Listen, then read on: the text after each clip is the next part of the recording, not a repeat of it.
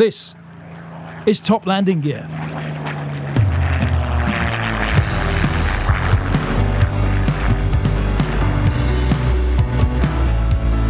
Cleared for takeoff.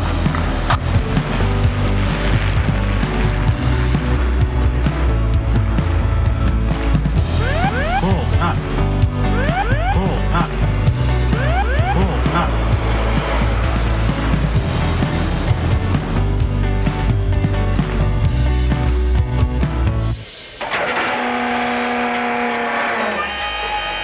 Hello and welcome to Top Landing Gear and a bonus episode to accompany our podcast about the 1969 Daily Mail Great Atlantic Air Race. In that edition, we spoke to the fastest competitor of everyone in the race, Lieutenant Commander Peter Goddard, who made a record-breaking crossing of the Atlantic in a Royal Navy Phantom to claim the Vickers-Alcock and Brown Trophy. Remember, this race was staged to commemorate the 50th anniversary of Alcock and Brown's first ever non-stop flight across the Atlantic in 1919.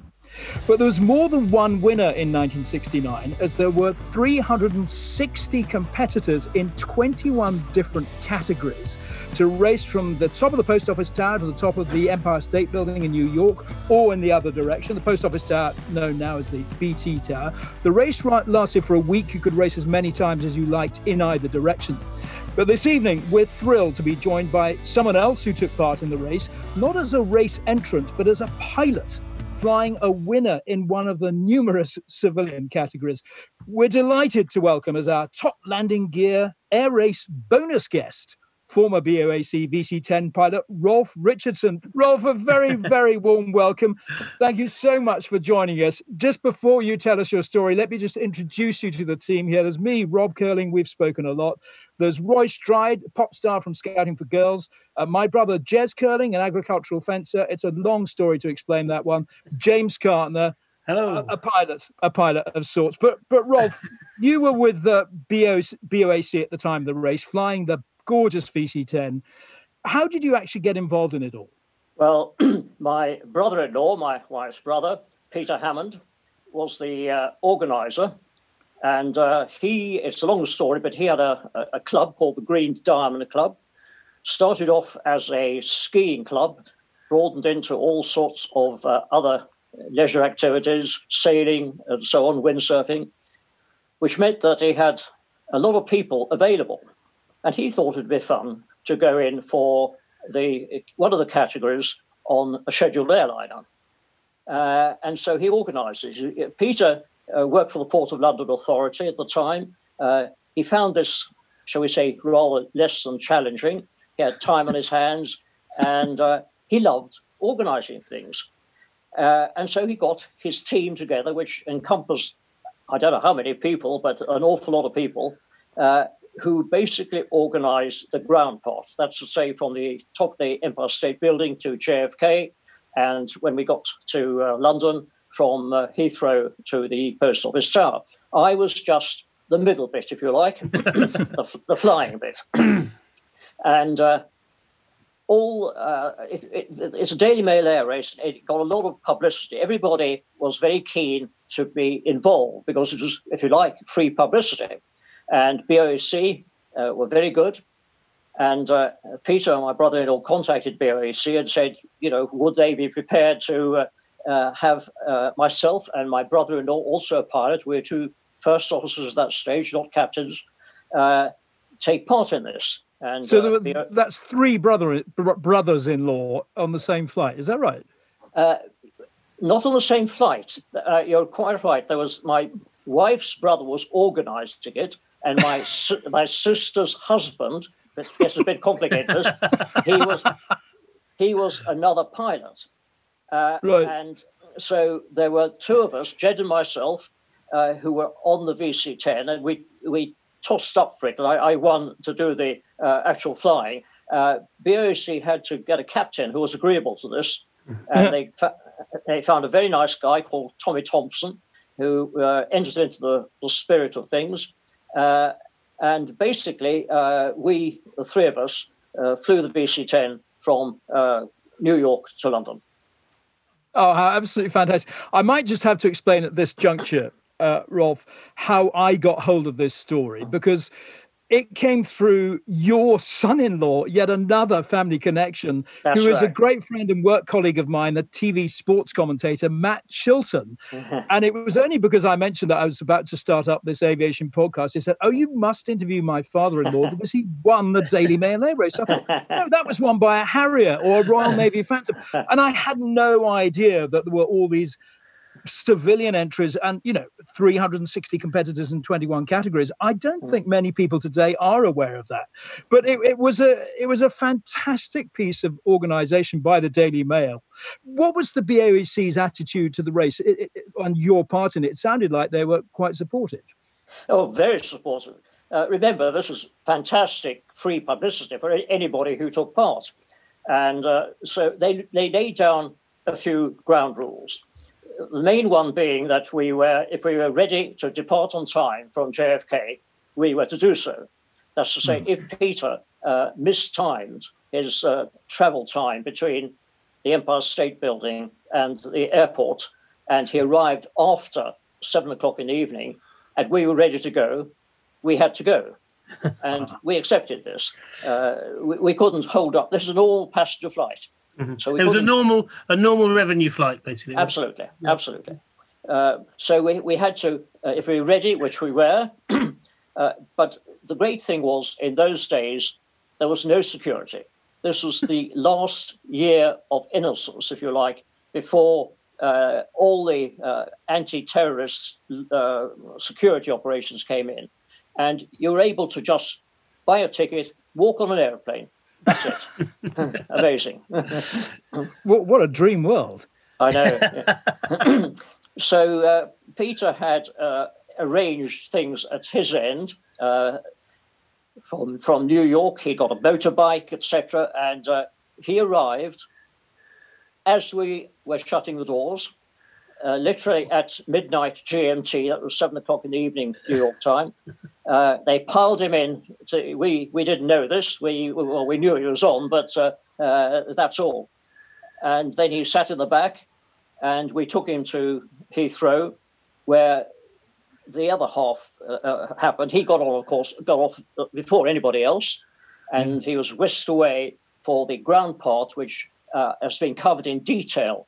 I expect you've seen it, Rob. He's done a very good video of this, of the way they got him from the airport to the post office tower.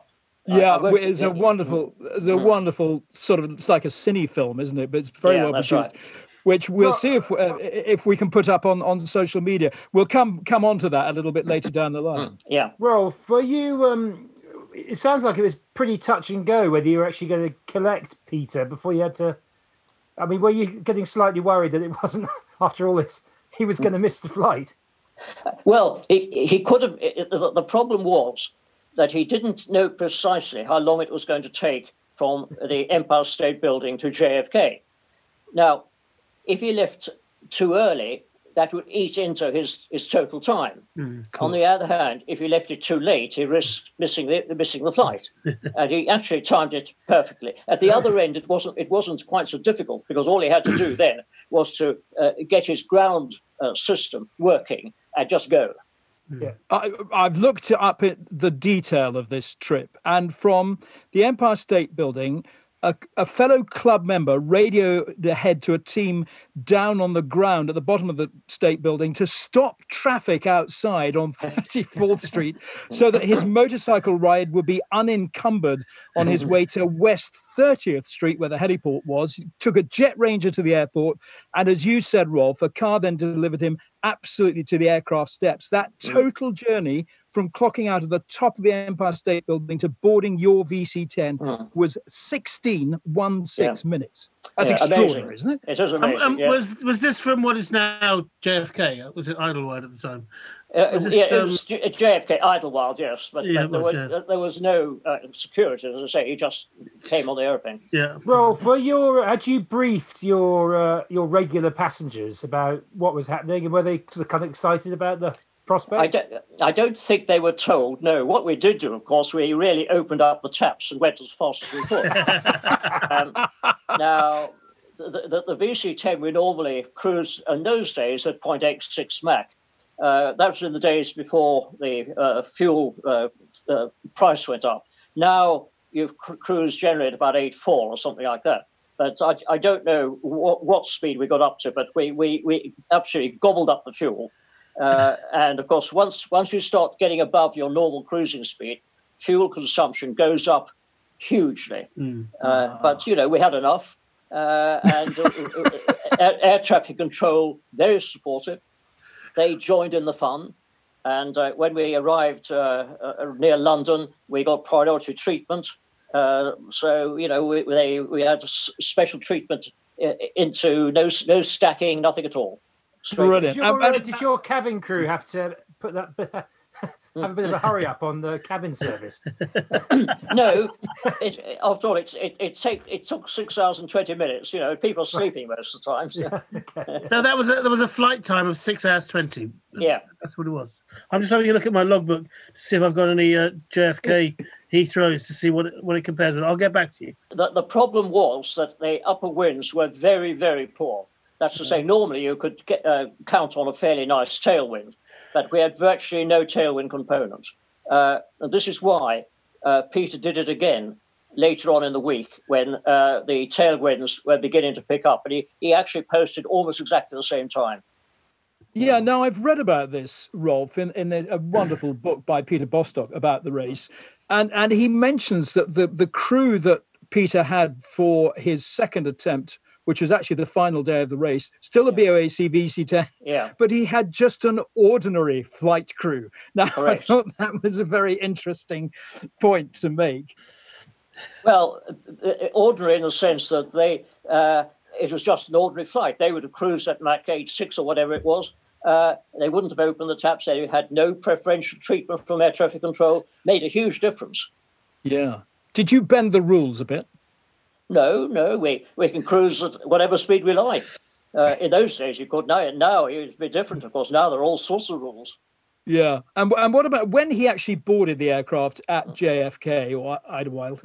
Were engines running at that stage, or did you have to wait for him to board before you started up? I can't remember whether I think we probably had the pushback system at on a pier. I can't remember, but we were going. As we're about to go as he got on.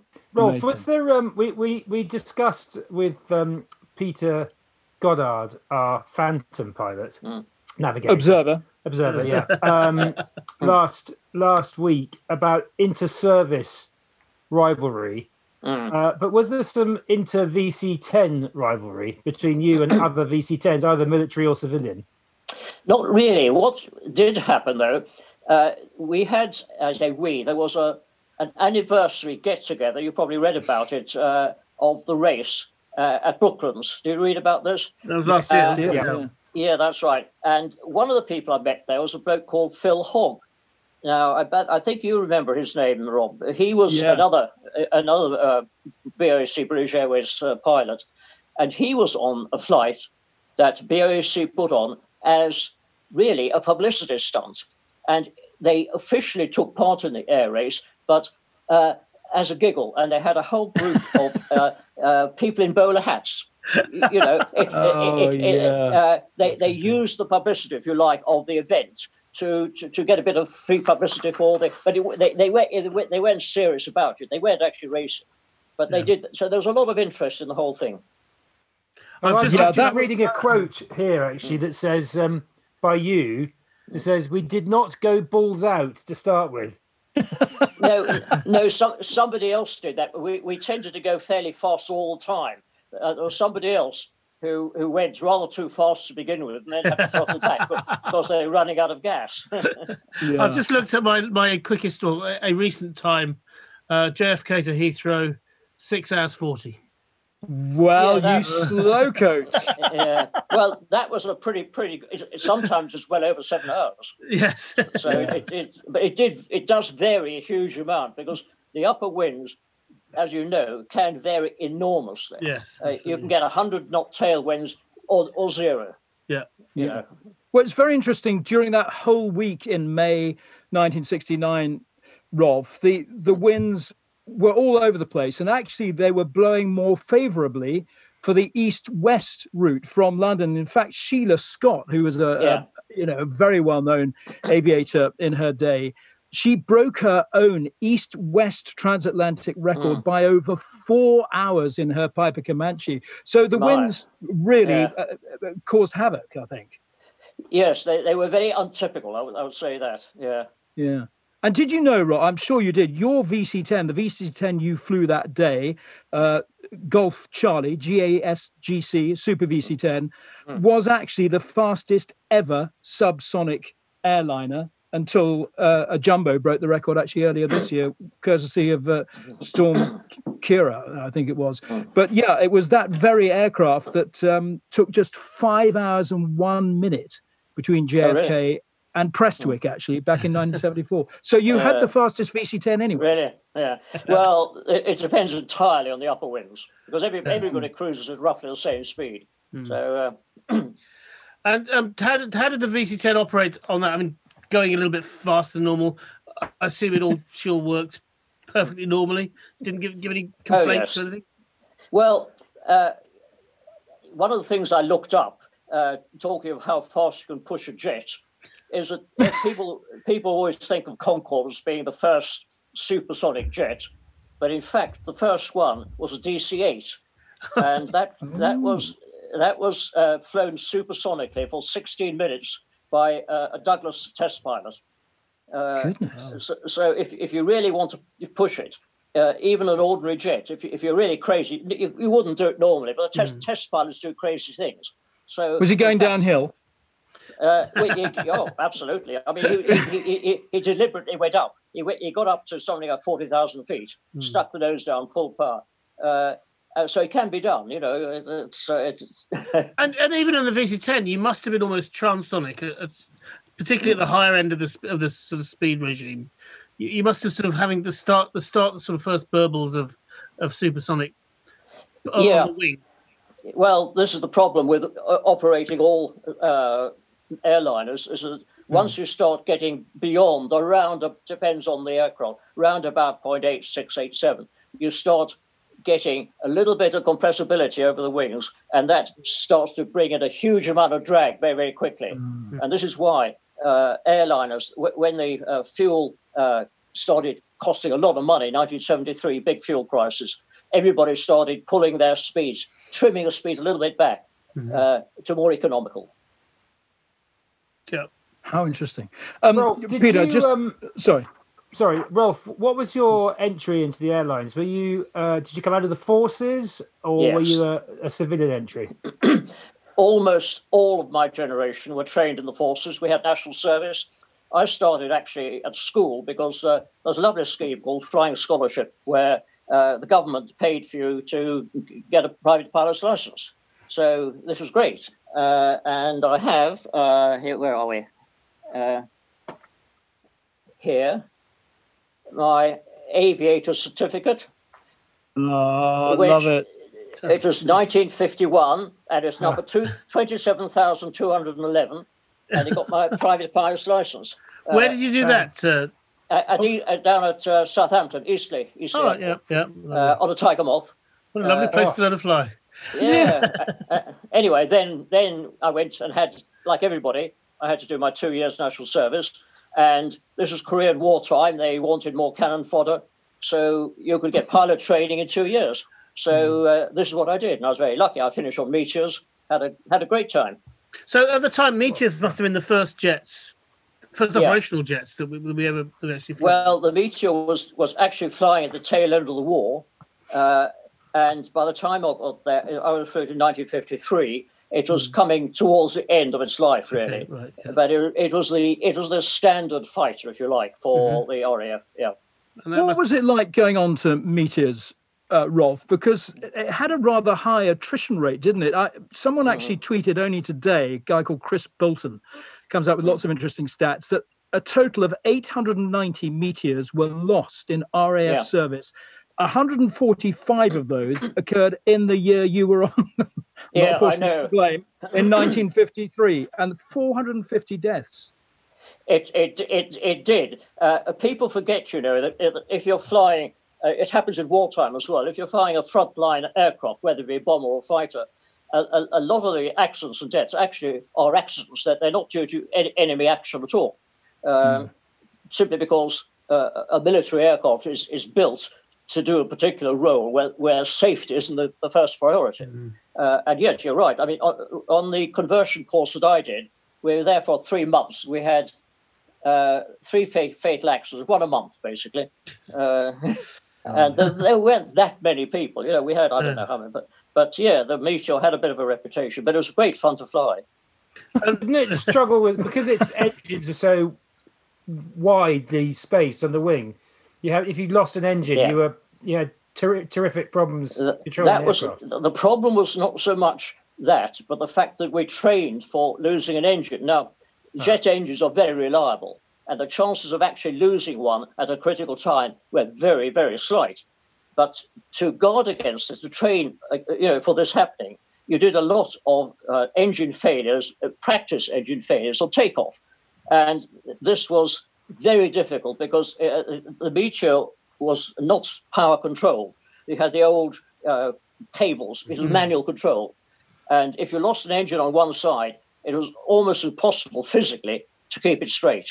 It was a knee wobble. You try to lock your knee and keep, So this is one of the reasons. And there are all sorts of reasons for it. You ran out of fuel very, very quickly. You had an endurance of about 50 minutes on a normal tankage and about an hour and 5 minutes if you had ventral tanks. And if you got beyond this, you just had to put it down the field somewhere.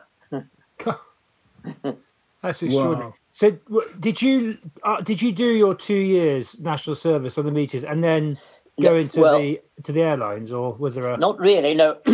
My last 3 months of national service, they decided it wasn't worth training us anymore because we were going out. They were spending more money on us. We were ready, for there being World War III, we were more or less ready to go. So I finished up in Germany, 2nd Tactical Air Force, attached to the intelligence branch, would you believe? And that was fascinating because Germany in 1953, only 8 years after the war, was a bit of a mess. Yeah. But it was, I've been back to Germany umpteen times since, and I had a great time. I traveled a lot because I had a lot of leave, and so I'd potter off and just see a bit of Germany. It was absolutely wonderful. Amazing. So that was a ground job there, I take it. Yes, it was a ground job, but it was interesting because it was totally chaotic. How people could call themselves intelligence. It's the least intelligent thing I've ever come across. But it was interesting. And then I didn't actually go into aviation initially because I was going to be a vet. But I decided after a term I wasn't going to be a vet. So it was a bit of a hiatus, and I didn't join BOC until 1956, which was about 2.5 years later. I did a variety of jobs then. If you like the back end of horses, I suppose the aviation is the place to be, really, isn't it? Well, one of the problems with civil aviation then was they weren't actually taking people until about the mid-50s. When I left the RAF, there was very few jobs going, simply because they were living on the fat of the wartime generation. You can imagine in 1945, there were umpteen thousand people who were trained pilots, very, very experienced guys. A lot of them wanted to go into civil aviation, limited amount of opportunity. And this lasted for about 10 years. But suddenly, in the mid-50s, suddenly they needed people again. And who did they call on? The National Service generation. And we were lucky. We were there, ready and waiting. It took us about 3 months, that's all, to get our civil tickets, and we were away. What was the first type you flew with BOAC, Rolf? Flew an Argonaut. Now, do you know what an Argonaut was? Oh. Is that a DC-4? Well done. It's a DC-4, but it was made in Canada by Canadair, and it had Rolls-Royce Merlin engines in. So it's a real mongrel. So that was a tail dragger, was it? Mm-hmm. No, Nosewheel. That was the Nosewheel one, was it? Yeah. Yes, Nosewheel. But it was very underpowered, and it was actually only a stopgap because we'd lost the Comet 1. Do you remember the Comet 1 that flew apart? Yeah. It happened in the early 50s. And they found themselves, BOC suddenly found themselves with lacking capacity. So they had to replace it somehow, and they bought a whole heap of Argonauts. But in those days, we all flew. BOC flew all American. We had the Stratocruiser, the Constellation 149, and the Douglas 7Cs. So these are three American type airplanes plus the Argonaut. And then the Britannia came along, and that's the first airplane I really spent a lot of time on. And I flew the Britannia for 6 years. That was quite a complex aircraft when it came in, wasn't it? It was quite a beast to handle. I've written a few books and things which we were talking about earlier on, and one of them covers the Britannia. I reckon it was built by a team of mad professors. Some of the things that went on there were totally unbelievable. It looked a perfectly ordinary aeroplane, but it had more crazy ideas per square inch than any other aeroplane that's ever been built. Can you give us a few? Yeah, Yes. Okay. Well, the most famous one, it was the PR guys called it the Whispering Giant, but in fact it was known as the Hiccuping Heap, because they discovered very late in the day, when they took it down for tropical trials, that if they got into the wrong sort of cloud, the engines would flame out. What happened was the ice built up in a U-tube, and when the ice got too big, it would break off, and it would just douse the engine. Flames would go out. Now you can relight an engine fairly easily, but it takes a little bit of time. It's not a very satisfactory state of affairs. So they built into what I call sticking pot solutions. One was to try and stop this happening in the first place, and the other thing was they brought in an automatic relight. So if the engine did go out, there was a bang and a nice bit of flame out the back, and this is the hiccuping heap. So that was the first problem. The other big problem we had was, I think it's the only aircraft I've ever known which was designed without integral fuel tanks. Now, normally you stash the fuel in the wings, and you seal up the wing, the gaps there. Not Bristol. They said no. We're going to have fuel bags. That's to say, you had a big rubber bag, and they put this in these, in the interior of the wings with studs, and you fill the bags. Now the problem there was, of course, the bags would start leaking. Yeah.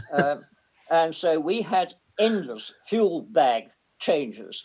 And you can imagine that if this happened in Karachi, where there's temperatures 40 degrees centigrade, poor little chaps trying to get in a very confined space, trying to refit a fuel bag, and all sorts. The control system was mad as well. They decided not to go for power supply, hydraulic fuel controls, which everybody else was beginning to do at that stage. Instead, if you watch the Britannia sitting on the ground ready for takeoff, everything was drooping. This is because the controls, the main controls, weren't connected to anything. What you actually controlled were the tabs on the end of the controls. Oh, yes, yeah. Which actually worked pretty well, but it was a very, very strange system. Anyway, I've flown a British aircraft that has a very similar system on the 146. Oh, yeah. You fly the tabs, not really? on the tail. And that it is the weirdest thing, following one of your own types out and seeing it, you say, is it supposed to look like that? James, for the uninitiated, can you just explain what you mean by flying it on the tabs? It's a trim device. Right. Your main control surfaces, elevators, ailerons, and so on. You need to have a secondary control, if you like, because otherwise the actual physical movements on the main can get very, very heavy. And so what you do, you have a trim wheel, which means that whatever you're doing, well, center of gravity moves, center of pressure moves, all sorts of things move during the flight. And to take account of that, you have to. You don't want to be holding back a control column all the time just to keep straight and level. And so you do this by controlling a control surface on a control surface. It's a sort of secondary control surface, if you like. The Britannia, I had no idea about the Britannia. I always thought it was the most beautiful aircraft and was perfect. But I didn't know it was a nightmare to fly. That is fascinating. It flew. It handled beautifully. When it flew, it was lovely. Yeah. But it didn't fly a lot of the time. Oh, wow. So then you went on to VC10s, did you? Yeah. Rolf? Yeah. That must have been a bit of a step up. That was lovely. Of course, VC10 was well built, worked well, absolutely fantastic. Looks great. So to go back to the race, then, Rolf, I just pick you up on that comment you made about the bowler-hatted team who were also in a BOAC VC10. It's a lovely story, that, because it was chartered, or I don't know if it was chartered because it was a scheduled flight, but the whole operation was led by a businessman called Ted Drury. Okay. And it was this bowler hat brigade, 120 fellow businessmen calling themselves the British Export Sales Team. Yeah. And they all dressed identically in pinstripe suits, bowler hats, an umbrella in one hand and a briefcase in another, ready to do business abroad. And apparently it was a very, very successful operation. Yeah, Some of them didn't even come back. Yeah. Much to their wives' disappointment. So, Rolf, you have then successfully crossed the Atlantic in an amazing time, especially considering the lack of help you got by the upper winds of 6 hours and 20. You then came straight into Heathrow, did you? Oh, yes. Well, they gave us priority. So you went straight in, fast as you could. And at that point, and the runner, the competitor, your brother-in-law, was he allowed to be first off the aircraft? Oh, rather, yeah. Yeah. Yes, And then I understand that he then ran along 1/4 mile of corridors at Heathrow, through customs and immigration, onto a motorcycle, into a Jet Ranger helicopter on the North Apron. From touchdown to lifting off in that helicopter took an amazing 6 minutes from leaving the aircraft. I mean, that's unbelievable. Yeah. And then he had a team of people who fixed the traffic lights. Do tell us about this. Do tell us, because the helicopter dropped him off at Waterloo Bridge on a pontoon on the river, and he got a Simon snorkel crane to hoist him up onto the road level at Waterloo Bridge when he then leapt onto the motorbike, which is to take him to the post office tower. That's right. He worked for the Port of London Authority, as I say, and I think that thing on the river was part of that. But he reckoned, and in fact, in retrospect, that the crane that lifted him up was probably not necessary. It was very much slower than he had hoped. Yes. It's good fun. Yeah. So tell us about the traffic lights, because this is amazing. Apparently there was some kind of key that turned them all in his favour. Yes, I don't know. This is all the ground team were doing this. I was sitting on the aeroplane feeling a bit tired, so I could not speak for this. You could read all about it in his video. Yeah, no, it's brilliant. Well, not everyone who's listening to this will have a chance of that, but I think, as I understand it, the Green Diamond Club, who are also obviously very well connected, do a lot of work for charity. Let's make that absolutely clear. I know you did put a lot of money into charity. Yeah. But somebody on the team knew somebody who had this magical key that would go ahead of the motorbike, or each set of traffic lights, they could turn the traffic lights to green, so that no stage was Peter hampered by a red light between Waterloo Bridge and the post office tower. I believe that's right. Yeah, you could never get away with that this time. And that journey, the journey from Heathrow to the top of the post office tower, was 18 minutes. You can't get off the aeroplane inside 18 minutes. I know. Rolf, did you get a sense of the sort of nation buying into the whole week of the race? Very much so. It's great fun. People had a lot of fun. It really gripped the nation. It was fantastic. I wish we'd been around to see it. Well, my brother was around to see it. He's much older than me. Yes. Well, I was at school right next door to Wisley Airfield, where a lot of the stuff was going on. So I heard all the noise, although I didn't see it an awful lot. But yeah, it was a race of real enterprise and bravado. Some really intrepid racers as well out there, particularly the light aircraft lot. But just to go back to Peter's own efforts, he then thought by the end of the week that his time on your flight could be beaten. So he went again, didn't he? Yeah. And as you say, but he only managed to beat it by 56 seconds, but it was just enough for him to collect, actually not the prize he wanted to collect, which is the BOAC £5,000 prize for the scheduled airline, but he won the £4,000 subsonic category prize, sponsored by Pall Mall. £4,000, by the way, is about 65,000 grand now. So it's a big prize. He got a very nice trophy out of it as well, and £4,000. You're right. They were. I still think that because the two races were so close in time. I still feel that we almost won it, but not quite. I think you did pretty well. You did your job very well. Yeah, we had a lot of fun anyway. Yeah. Did you go and celebrate afterwards? Were there parties to be had? I'm sure, yeah, we had a big party a long time ago. Can't possibly talk about it. I know. Rolf, we talked about this in our previous podcast, actually. Jez brought up the point that Clement Freud, who was also a competitor, he went by an Aer Lingus flight. Oh, did he? Yeah. He snitched on one of the RAF efforts. It was a WRIF Sergeant, Heather Robinson. She was flying on a 10 Squadron VC-10. She had to change her mode of transport in New York because what she'd put on her entry form wasn't available. And Clement Freud spotted this and snitched on her. But in fact, her flight on her RAF VC-10 was actually a record time, and they beat Peter's best time. But she was disqualified. I didn't know that. That's interesting. Yeah. Yeah, so Peter has Clement Freud to thank for snitching on poor old Heather Robinson. But Rothmans did still give her the prize because they did do a fantastic route across the Atlantic. Rolf, we talked about this a bit on the phone when we were chatting the other day. I was saying to you that the year this happened really was the end of an era for commercial aviation, 1969. Because it was about to change forever, wasn't it? I mean, here we had all this pizzazz with the race, and it really was a fabulous way of marking that end, because the wonderful Boeing 747 jumbo jet, which you also went on to fly, was just coming on stream, the following year, 1970, which made air travel affordable to the masses almost overnight. And because of the sheer capacity, the aircraft enabled the airlines to drive down ticket prices, and flying was no longer the preserve of the rich, the elite, and it rather lost its glamour. So big changes, really, from this moment on in commercial aviation. Yes, oh, indeed. The other thing, of course, the big change, I think I mentioned it to you, was the terrorist thing. This is what brought in all the security we have now. And this was started off, I think, by an episode called Dawson's Field. Does this ring a bell? Jordan.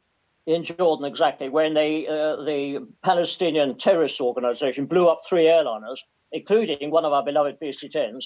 And this made everybody realize suddenly that you couldn't simply let people onto aircraft anymore. You had to have some sort of security. So it was an end of an era in many ways. And as you say, 747 came in 1970, and it's only just going out of service now for 50 years. Absolutely. In a high-tech industry, to last for 50 years is astonishing. Yeah. Rolf, do you think that you were very lucky to fly in what was possibly a golden era of aviation generally, but probably British aviation in particular? Yeah, definitely. Perhaps if I'd been really choosy, maybe a little bit earlier, I don't know, but certainly I wouldn't particularly want to do it now. No, you wouldn't. Is there anything you didn't fly that you would have loved to have done? I don't know. Well, when I left fairly early because Lord King came in and offered us inducements, and I'd had enough. And I also, fortunately, had a very good thing in the pension scheme. So at the age of 48, I went off and did other things, and I spent years and years taking travel photos. And I'm a travel freak, actually. And I had a lot of fun on my own. I prefer to be my own master as well. I don't particularly like being a member of a large, impersonal, and very often very inefficient company. So I had a lot of fun doing that. I did things like lecturing on cruise liners, writing books. So I since then I've done what I want to do. I've never made a fortune, but I've kept going on it and had a good time. Oh, that's amazing. I must ask you about your books, because Matt Chilton said to me, your son-in-law, that he's read them all. He said they're absolutely brilliant. They're sort of thrillers with a dash of history, romance, and humor, always a bit of aviation in there and a smattering of sex. Rolf. Yeah, that's exactly what I try and do. Yeah, I have a lot of fun. I've done 8 of them now. That's a great way to live your life, to be fair.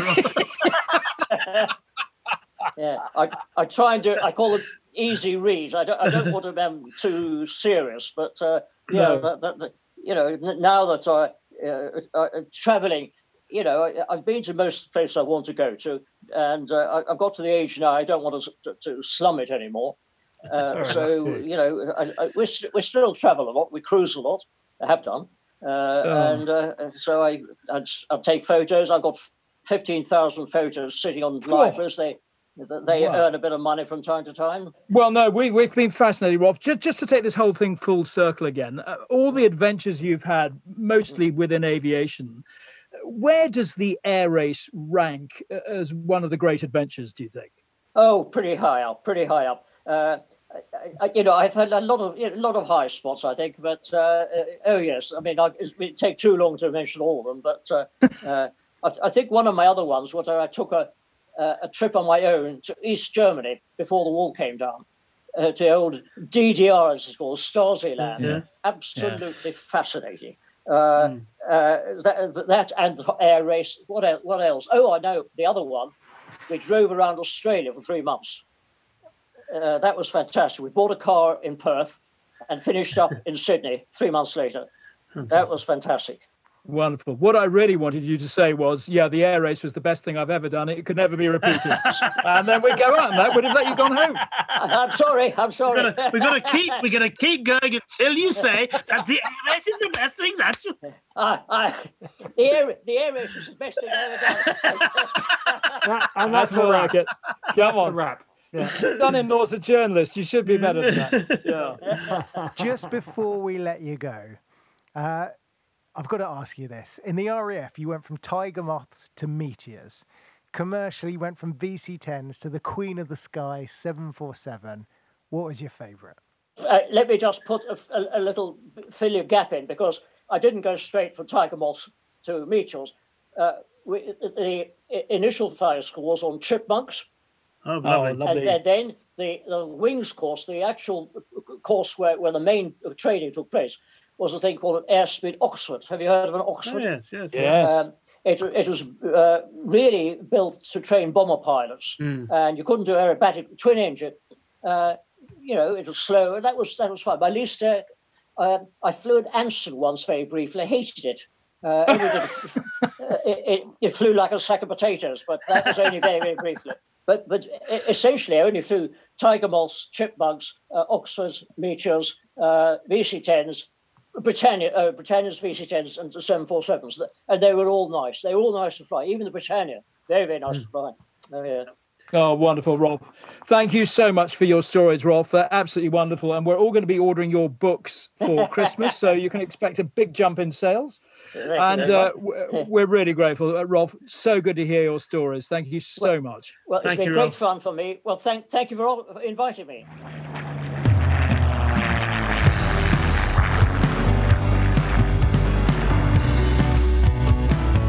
And a huge thanks to Rolf Richardson. Do look out for his books and his pictures as well.